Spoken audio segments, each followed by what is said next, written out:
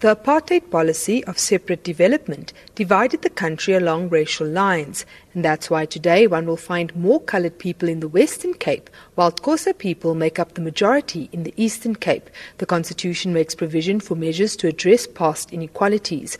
One such measure is the Employment Equity Act. Jeremy Gauntlet represents the people who were passed over for promotion. It could have been a scheme run by the Department of Statistics.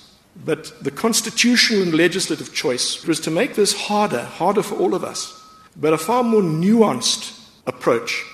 What went wrong, stated most simply in this case, is that the department's plan imposed a national statistical cookie cutter on what is complex in terms of constitutional and employment obligation.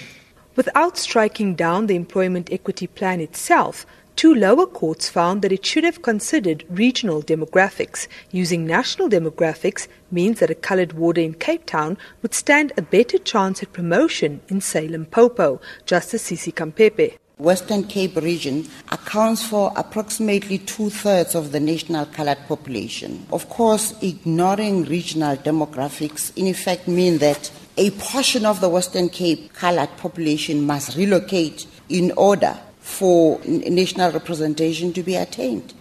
This case attracted the attention of other national government departments, such as the South African Police Service. Trade union POPCRU was also admitted as a friend of the court. They argued in favour of a single national public service, where regional demographics play a rather novel role. POPCRU's lawyer, Vuyani Ngqawana, says employment equity plans need to work to change apartheid-era racial boundaries.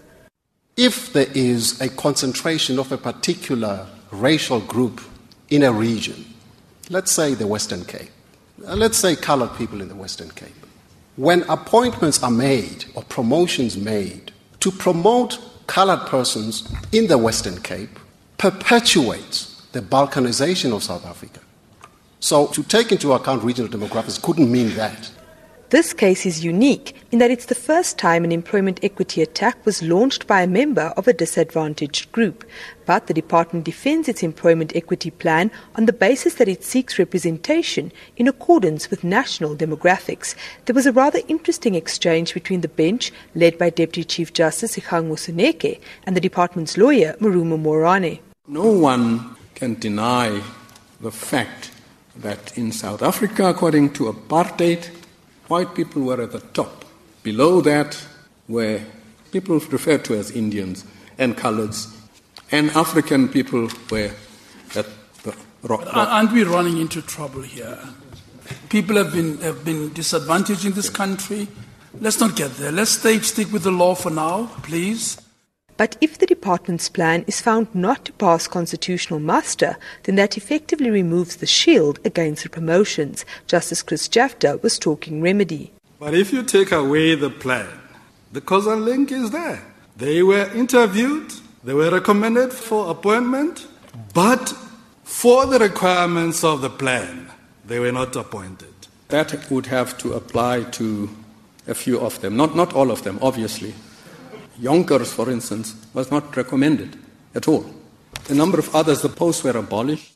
But the employees still want their promotions. Their lawyer, Jeremy Gauntlet. It's now some years. We accept that there's some posts which have been filled, and we can't sit on somebody's lap. In cases where posts were abolished, the employees are asking that they be given the benefits and remuneration of the position and promoted to a similar post in the future. I'm Candice Nolan in Johannesburg.